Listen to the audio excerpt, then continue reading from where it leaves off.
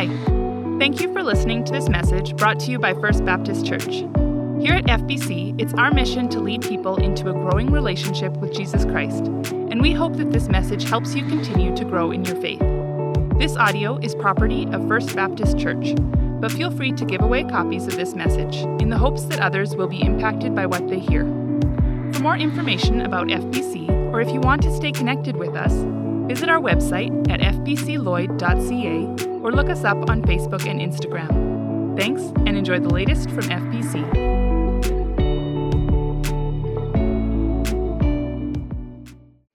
Hey, isn't it crazy when we hit that part of the winter where we're looking forward to it warming up to minus 20? Right? Like, man, this is so messed up. But I was thinking, what's worse is that in like November, I'm thinking about that point in time when I'll be thinking how awesome it is to warm up to minus 20. Like, I anticipate the nuttiness, and I'm still here. You know, sometimes I worry. What is it that I haven't learned? Yeah, anyways, you know, and like, I mean, last night, and of course it's at night, because that's when it happens, right? When it's dark. Our pipes froze, the drains in all of our kitchen.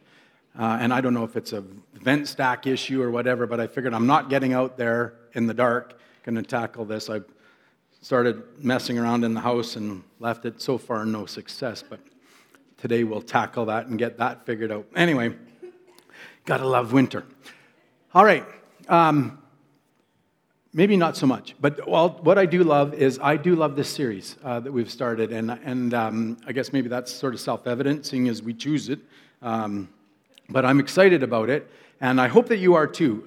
We're looking at this 2020 Vision series as we start the new year, and us and probably half of Christendom, like I said, on January 5th when we launched. It's so obvious, the year 2020 vision, it just lends itself. But I hope that we don't dismiss that in the familiar or in the common, if you will, or in the obvious even, that we don't just kind of disregard what this is all about. Because I think it is so significant that we would spend some time, all the time, but just as it lends itself now this year, to focus in on God as we begin this year, as we begin this new decade, as we go into the rest of our lives. We have this opportunity to know God and to understand Him, for Him to demonstrate Himself to us.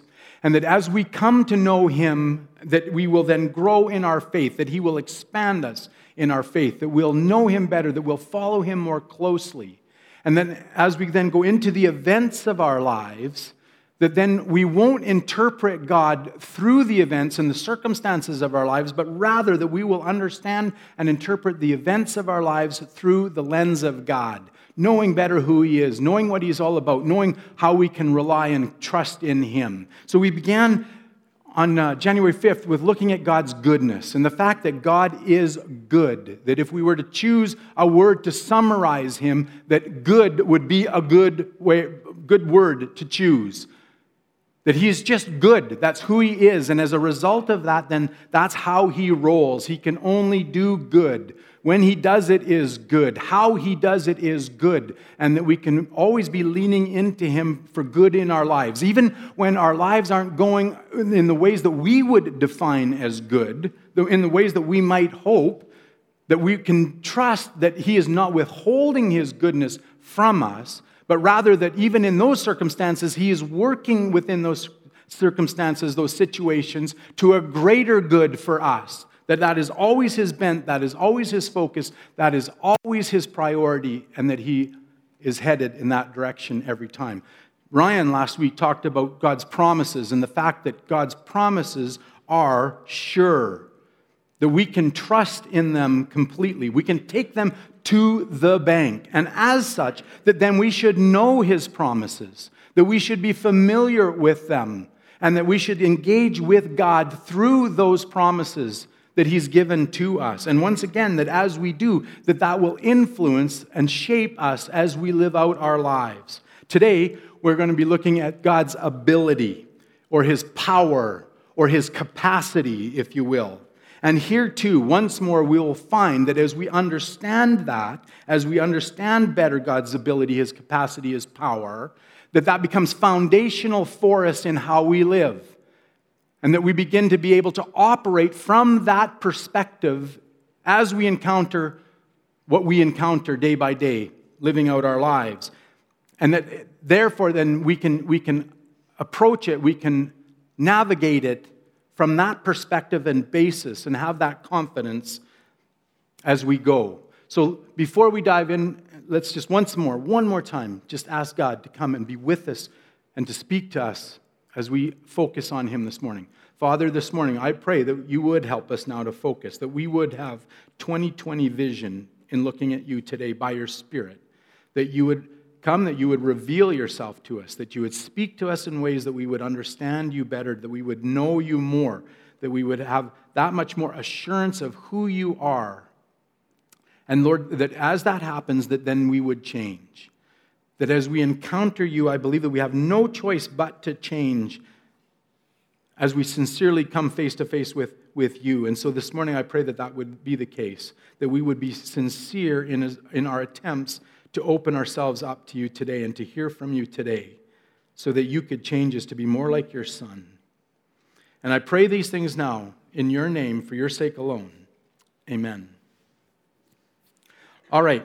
Now, as we begin this morning, just again, I need to start with a confession, and that's the fact that I do not have the ability to adequately define for you, express to you, God's ability this morning. I don't have that capacity. I don't have that ability myself. And so what I would hope is that this morning this will whet your appetite to actually delve further into this whole subject on your own, that you'll be able to pursue it yourself. As we hear testimony from Scripture about God's ability, that will then lead you to go back and check out these Scriptures themselves and to find the circumstances and the situations in which they were written and the context that the writers were talking about, and that you'll be able to flesh it out even further. And that will just serve to entrench it more, to solidify it more for you. To that end, then, what we're going to do is I would like to just do a survey, if you will, of Scripture that speaks to who God is in his capacity, in his ability, in his power. And we're going to begin, if you will, in 2 Chronicles chapter 20, verse 6. 2 Chronicles chapter 20, verse 6. The writer says, "Lord, the God of our ancestors, are you not the God who is in heaven? You rule over all the kingdoms of the nations. Power and might are in your hand, and no one can withstand you."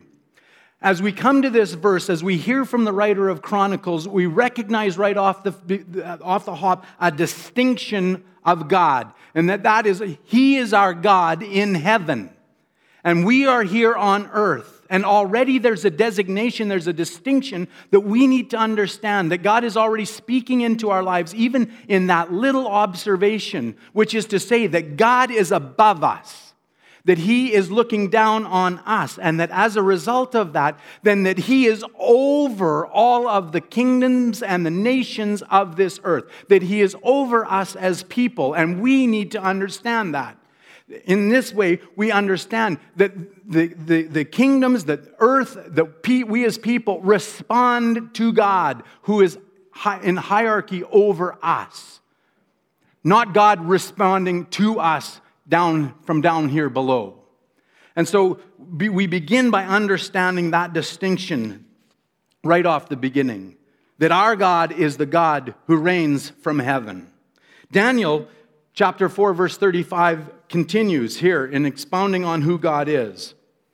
Daniel writes in chapter 4, verse 35, "All the peoples of the earth are regarded as nothing," which is not to say that we're inconsequential or of no value to God, or of no importance. Don't read that.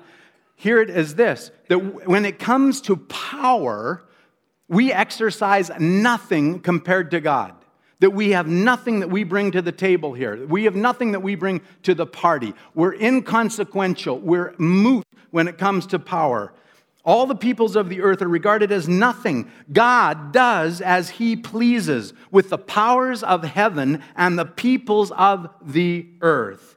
No one can hold back his hand or say to him, "What have you done?"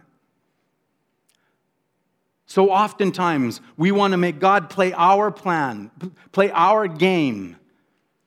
But that's not how it works. We don't have that power over him. He is in power over us. His capacity is beyond us. And therefore, we respond to him. And we need to remember that. Job carries on in chapter 26, verses 7 to 14. Job offers us this insight into God's power. He says, God, he spreads out the northern skies over empty space. He suspends the earth over nothing. He wraps up the waters in his clouds, yet the clouds do not burst under their weight. He covers the face of the full moon, spreading his clouds over it. He marks out the horizon on the face of the waters for a boundary between light and darkness. The pillars of the heavens quake, aghast at his rebuke. By his power, he churned up the sea. By his wisdom, he cut Rahab to pieces. By his breath, the skies become fair. His hand pierced the gliding serpent. And these are but the outer fringe of his works. How faint the whisper we hear of him. Who then can understand the thunder of his power? When we understand that these works that God has accomplished are but the faint whisper, the fringes of his ability, then how can we understand it? How could we comprehend it if God were to thunder into our existence with the full extent of his power on display? What do you say after that? But nicely written, Job. Well put. You know, Job writes that he suspends the earth over nothing. Do you know that the earth weighs 13 billion trillion tons? 13 billion trillion tons. Somebody way smarter than I figured that out. And yet here it hangs in the midst of space, exactly where God's ordained it to be, in exactly the way that it is ordained to be, moving around the sun in an orbit with exact precision and timing. That's our God who did that. 13 billion trillion tons hanging exactly in space as he set it out to be.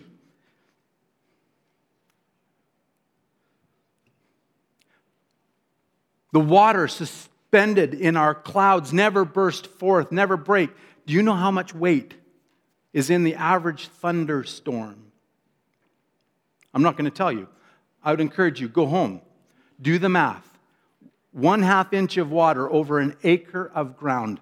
Find out how many pounds of water are floating, suspended in the air, all on account of our God's design.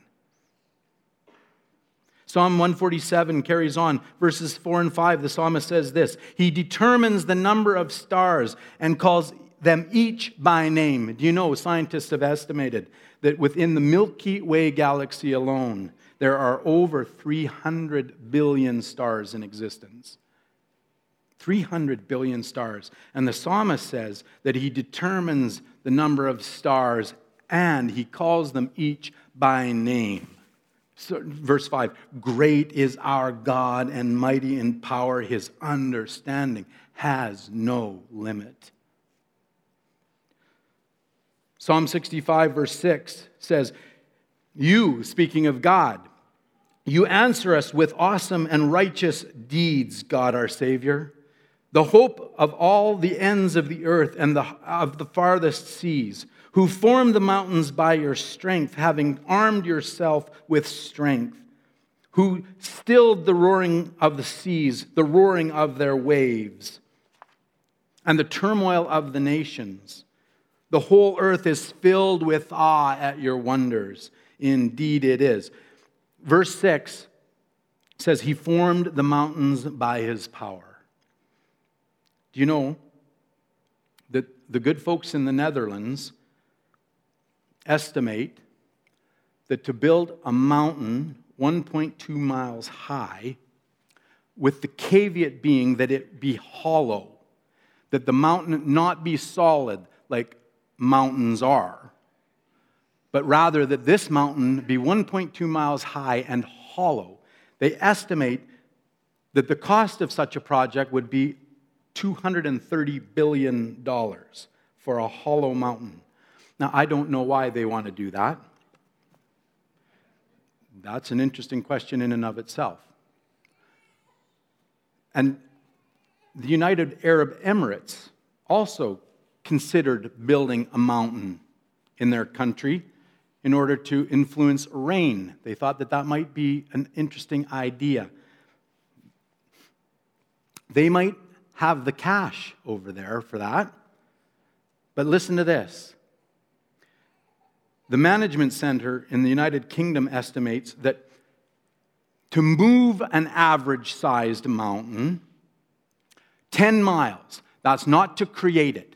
That's assuming that we have the mountain there in front of us, using all of the technological advancements that we have right now. But for one person then, to move that average-sized mountain 10 miles, not create it, just move it, they estimate that it would take just under 3,000 years.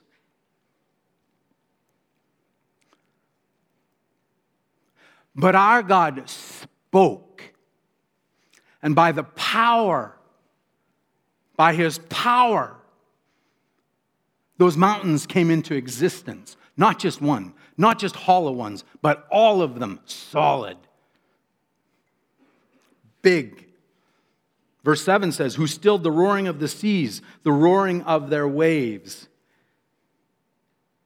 Again, people smarter than I from the Ocean Energy Council tell us that an average 4-foot, 10-second wave striking a coast puts out more than 35,000 horsepower per mile of coastline. 35,000 horsepower of kinetic energy per mile of coastline. I have a B3200 Kubota tractor.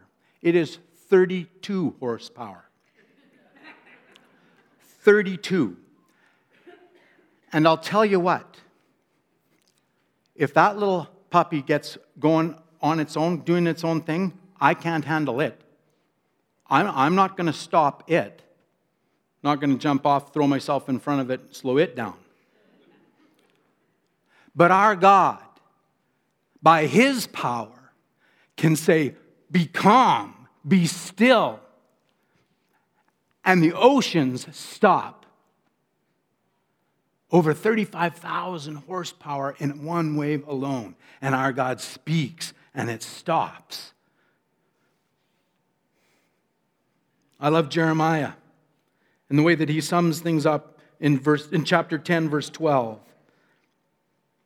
Jeremiah says, but God made the earth by his power. He founded the world by his wisdom and stretched out the heavens by his understanding. Now there's a glimpse into the capacity of our God right there.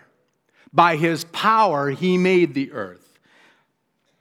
He founded the world by his wisdom, in his intellect. He conceived of it. And by his understanding, then, he set it all in motion. That he accomplished it. Which is not to say that by his mastery of science that he accomplished it, but that in his understanding that he ordained science. The whole system, the whole process that he spoke again, and there it was be. There it is. as it is. And we're still trying to figure it out ourselves, trying to begin to comprehend the extent of all of what's in play. Now, carrying on. The writers of Scripture testify to God, but God himself steps in and speaks and testifies of himself. And we'll look at two examples of this, just two out of the many. First of all, in Deuteronomy chapter 32, verse 39, God says this, "See now that I myself am He. There is no God besides me. I put to death and I bring to life. I have wounded and I will heal, and no one can deliver out of my hand." God comes along and says, "This is who I am. Let me tell you who I am." And Isaiah 43, verse 10 to 13 continues on as God testifies there again to who he is.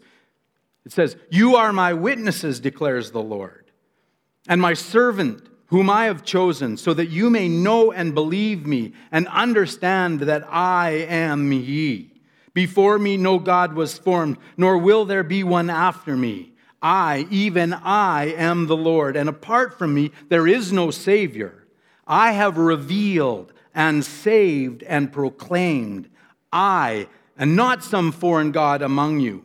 You are my witnesses, declares the Lord, that I am God. Yes, and from ancient days I am He. No one can deliver out of my hand. When I act, who can reverse it?"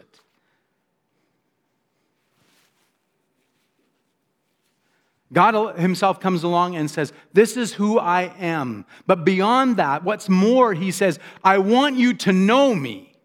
I want you to recognize me. And by my power, by the things that I have done, I am testifying to you. I am providing you evidence today that I am God, that there is no one like me, that I am the only one.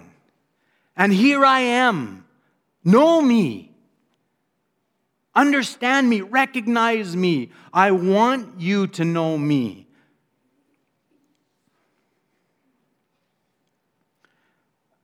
And God doesn't just talk about who He is. He demonstrates it to us in spades as well, both in the Old Testament but also in the New Testament. And we're not going to take the time to read these things, but I'll point them out for you. And I'd again encourage you, go home and familiarize yourself with them. Don't forget them. Reacquaint yourself with them. God demonstrates His power over nature in walking on the water, which we can read about in John 6, verses 16 to 21. He walks on water. God calms the storm, we read about in Mark 4, verse 39. God demonstrates His power over evil as He casts out demons in Luke 4, verses 31 to 44. We see Him exercise His power over the physical as He heals the lame in Matthew 9, verses 1 to 8, and as He heals the sick, Matthew 4, verses 23 and 24. And He demonstrates His power, what's more, over death as He raises Lazarus in John 11, verses 38 to 44. And what's more, as we see Him raise His Son from the dead for the forgiveness of our sin. In our plight, separated from God by sin, He sent His Son to live that perfect life, then to die in our place, paying the price for our sin and death. And He raises Him up. That power that He demonstrates there on our behalf shows us His capacity and His goodness, His love for us. Don't miss it.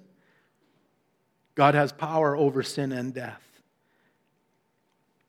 2 verses to summarize this morning, if you will. First of all, Psalm 62, verse 11. The psalmist says, "One thing God has spoken, two things I have heard." When God speaks, we get the emphasis twice. We don't miss it. One thing God has spoken, two things I have heard. It's underlined for us. Power belongs to you, God. This morning, understand that power rests with God. Aside from Him, there is no power. We bring none of it to the table. The only power that we have, that anyone beyond God has, is as He apportions it for them. As He disseminates it and distributes it according to His plan and His purposes. And in comparison to Him, even as He hands it out to us, we have never, ever close to what He still retains for Himself. Power stems from God. He is the keeper of it, the owner of it. What's more than with Job then, I trust that we will agree, as Job writes in chapter 42, verse 2. I know that you, God, can do all things. No purpose of yours can be thwarted. Job sums up. When it comes down to God and His ability, His capacity, His power, I know that you can do all things. No purpose of yours can be thwarted. This morning, church family, I trust that we will take confidence in this today. That as we remind ourselves, as we come to recognize that this is our God, this is His ability, His capacity, that we will take comfort and confidence in that and take that into our lives. As we live out the events of our lives, knowing that we can rest and we can trust in Him because nothing is beyond Him. Our God didn't show up for this gunfight called life with a knife. He will never be outmatched. He will never be outmanned. He will never be outwitted. He will never be outmaneuvered. Bank on it. Rest on it. Act on it. Now this morning, we might just say amen and be done. There's the whole enchilada. But before we do that, I think it's important to recognize that while God's power is unlimited, that we can forfeit seeing God's power in our lives on account of our ability, which is to say that we have the ability to prevent God from demonstrating to us His power. That we have the capacity within ourselves to forfeit that demonstration by God on account of how we act and how we proceed. There's different ways that we can do that. But this morning I want to take a look at what I think are the two most common ways that we forfeit the opportunity to see a demonstration of God and His power in our lives. The first way is, number one, a hardened heart. A hardened heart. 2 Chronicles chapter 16, verses 1 to 9 is the scripture that we'll look at for this. And you'll maybe recognize it right off the hop. It's to do with King Asa, the king of Judah. And it tells us in the preceding chapters that Asa comes to power, into his kingship, and he follows God. That he sets out intentionally to follow God, and he calls on God to defend them. He names God as a defender of the powerless. You can read about that as they face a number of enemies and a significant enemy. And as Asa calls on God to defend them, then God does. And they defeat their enemies. And as the story proceeds, we see that over 20 years, then God granted Asa and the kingdom of Judah peace as they followed him. But over those 20 years, somewhere along the line, Asa's heart began to change. And somewhere along the line, he began to take his eyes off of God and he began to rely on himself. And that's the case as we come to chapter 16. Let me read this for you. In the 36th year of Asa's reign, Baasha, king of Israel, went up against Judah and fortified Ramah to prevent anyone from leaving or entering the territory of Asa, king of Judah. Asa then took the silver and gold out of the treasuries of the Lord's temple and also out of his own palace and sent it to Ben-Hadad, king of Aram, who was ruling in Damascus. "Let there be a treaty between me and you," he said, "as there was between my father and your father. See, I am sending you silver and gold. Now break your treaty with Baasha, king of Israel, so he will withdraw from me." Ben-Hadad agreed with King Asa and sent the commanders of his forces against the towns of Israel. They conquered Ijon, Dan, Abel, Maim, and all the store cities of Naphtali. When Baasha heard this, he stopped building Ramah and abandoned his work. Then King Asa brought all of the men of Judah, and they carried away from Ramah the stones and timber Baasha had been using. With them he built up Geba and Mizpah. At that time, Hanani the seer came to Asa, king of Judah, and said to him, "Because you relied on the king of Aram and not on the Lord your God, the army of the king of Aram has escaped from your hand. Were not the Cushites and the Libyans a mighty army with great numbers of chariots and horsemen? Yet when you relied on the Lord, he delivered them into your hand." Now pay attention here, verse 9. Don't miss this. "For the eyes of the Lord range throughout the earth to strengthen those whose hearts are fully committed to him." Hanani says to Asa, "You've done a foolish thing, and from now on you will be at war." Church family, today God's eyes are roaming throughout the earth. He's watching from heaven, looking down at us, watching and waiting, looking for those on whose behalf he can strengthen and demonstrate his power. But our hearts need to be right towards him. We have to make sure that our eyes haven't deviated from God, that we haven't begun to focus on our own abilities, our own strengths, our own capacity, and instead are focused on God. And as we do that, then he will step into our world and demonstrate his power beyond what we might ever think or hope or imagine. Where are you today? Is there something in your world where you're waiting and longing and hoping to see God demonstrate his power? But it's not happening. He hasn't shown up in that capacity. Can I ask this morning? Where's your heart? Is your heart right before him?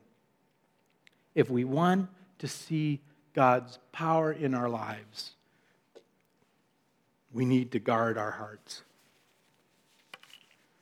Secondly, we can forfeit God's power in our lives by our lack of faith.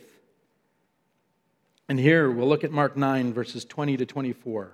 And you'll recall that this is the story of the man with the demon-possessed son.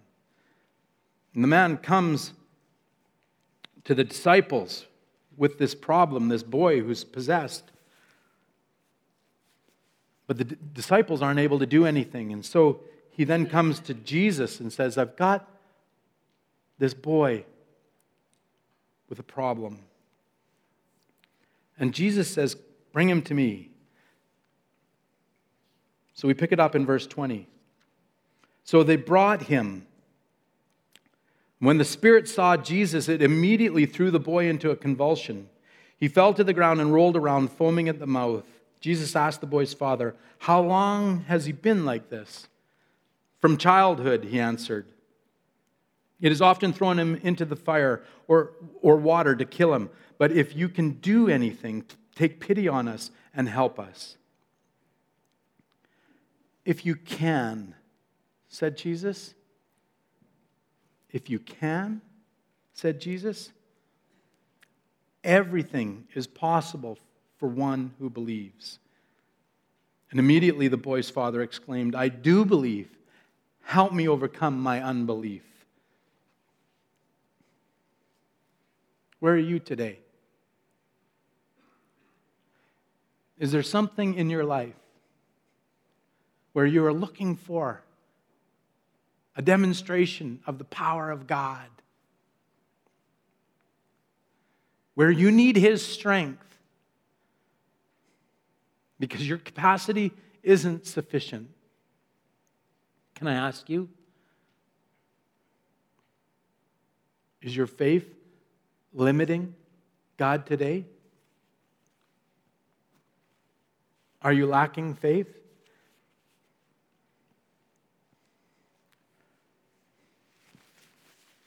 And if so, can I ask another question? Have you prayed for more faith? When was the last time that we've prayed for God to grow our faith, to expand our faith? That's what this man does. He responds, "I do believe. Lord, help me overcome my unbelief." That's just a prayer. Man talking to God, talking to Jesus, saying, "Help me overcome my unbelief." Every bit as much, in every bit the same way, just as personally as this man talking to Jesus in this account in Mark, we can come to God today and ask Him to remove our unbelief, to grow our faith, to expand our faith, so that we might be then able to lean into Him more and experience the demonstrations of His strength in our lives. Really quickly, I want to end today by pointing out two examples that we would do well to follow in trying to become these people with guarded hearts and expanded faith. The first one is Abraham. And you'll remember the story of Abraham. God comes to Abraham and says, "Hey, I want you to pick up and move to a different land." And Abraham leans into God and says, "Okay, away we go." And then they get there. Well, along the way, eventually, sort of, so to speak. But along the way, God also says to him, "Hey, I'm going to make you into a great nation. Your seed is going to be as numerous as the sand in the sea." And Abraham and his wife laugh. They doubt God. And as we see them in this progression from as God initiates His relationship with them, there's ups and there's downs. They succeed and they fail. But over time, Abraham's faith grows to the point where they have this son. God follows through on His promise, and they have a son, Isaac. And shortly thereafter, God puts Abraham to a test. He asks Abraham to sacrifice his son, to offer Isaac up as a burnt offering to Him. So this morning, let's pick it up there as Abraham takes Isaac and heads out to follow God in this, to obey God in this. Genesis chapter 22, verses 7 and 8. As they're going, Isaac spoke up and said to his father Abraham, "Father?" "Yes, my son," Abraham replied. "The fire and the wood are here," Isaac said, "but where is the lamb for the burnt offering?" Abraham answered, "God Himself will provide the lamb for the burnt offering, my son." And the two of them went on together.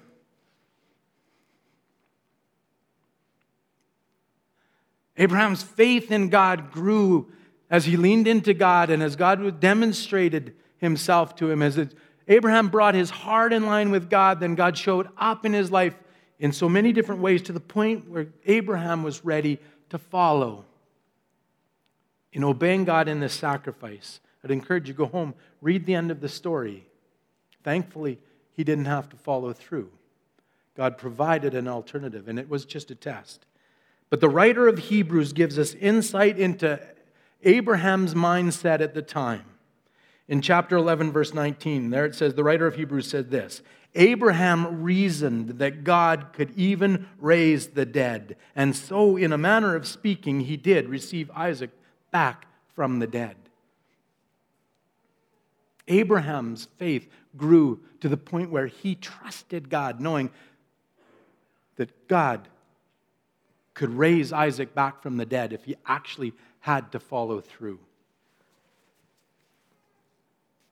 Secondly, let's look quickly at Shadrach, Meshach, and Abednego in Daniel chapter 3, verses 16 to 18. You'll recall this story. King Nebuchadnezzar comes along and says, hey, here's the deal. Everybody's going to have to bow down to my statue. We're going to worship my gods. And if you don't, there's going to be problems. And Shadrach, Meshach, and Abednego aren't picking up what Nebuchadnezzar's laying down. They're not falling for this. They're not going along with the plan. So they opt out. Daniel 3, verses 13 to 18, we carry on. It says this, furious with rage, Nebuchadnezzar summoned Shadrach, Meshach, and Abednego. So these men were brought before the king, and Nebuchadnezzar said to them, is it true, Shadrach, Meshach, and Abednego, that you do not serve my gods or worship the image of gold I have set up? Now when you hear the sound of the horn, the flute, the zither, the lyre, the harp, pipe, and all kinds of music, if you are ready to fall down and worship the image I made, very good. But if you do not worship it, you will be thrown immediately into a blazing furnace. Then what God will be able to rescue you from my hand?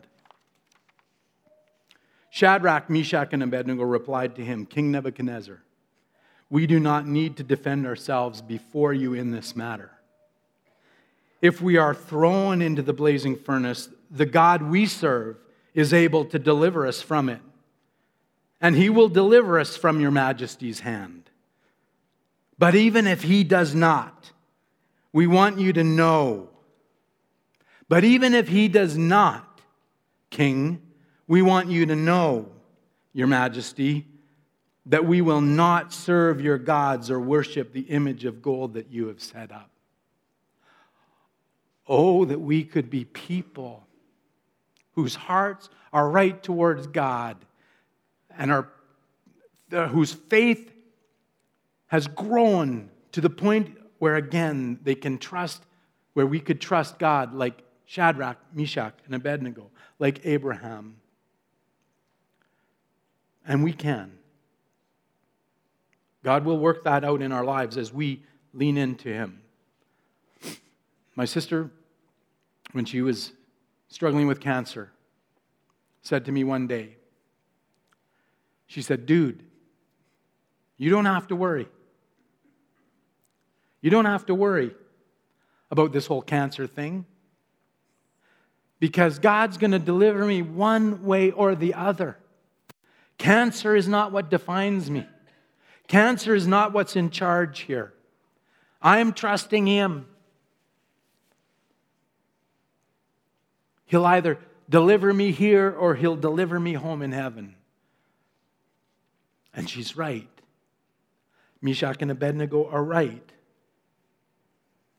God is able. And even if he doesn't, then let's follow him. Let's lean into him because we know his ability.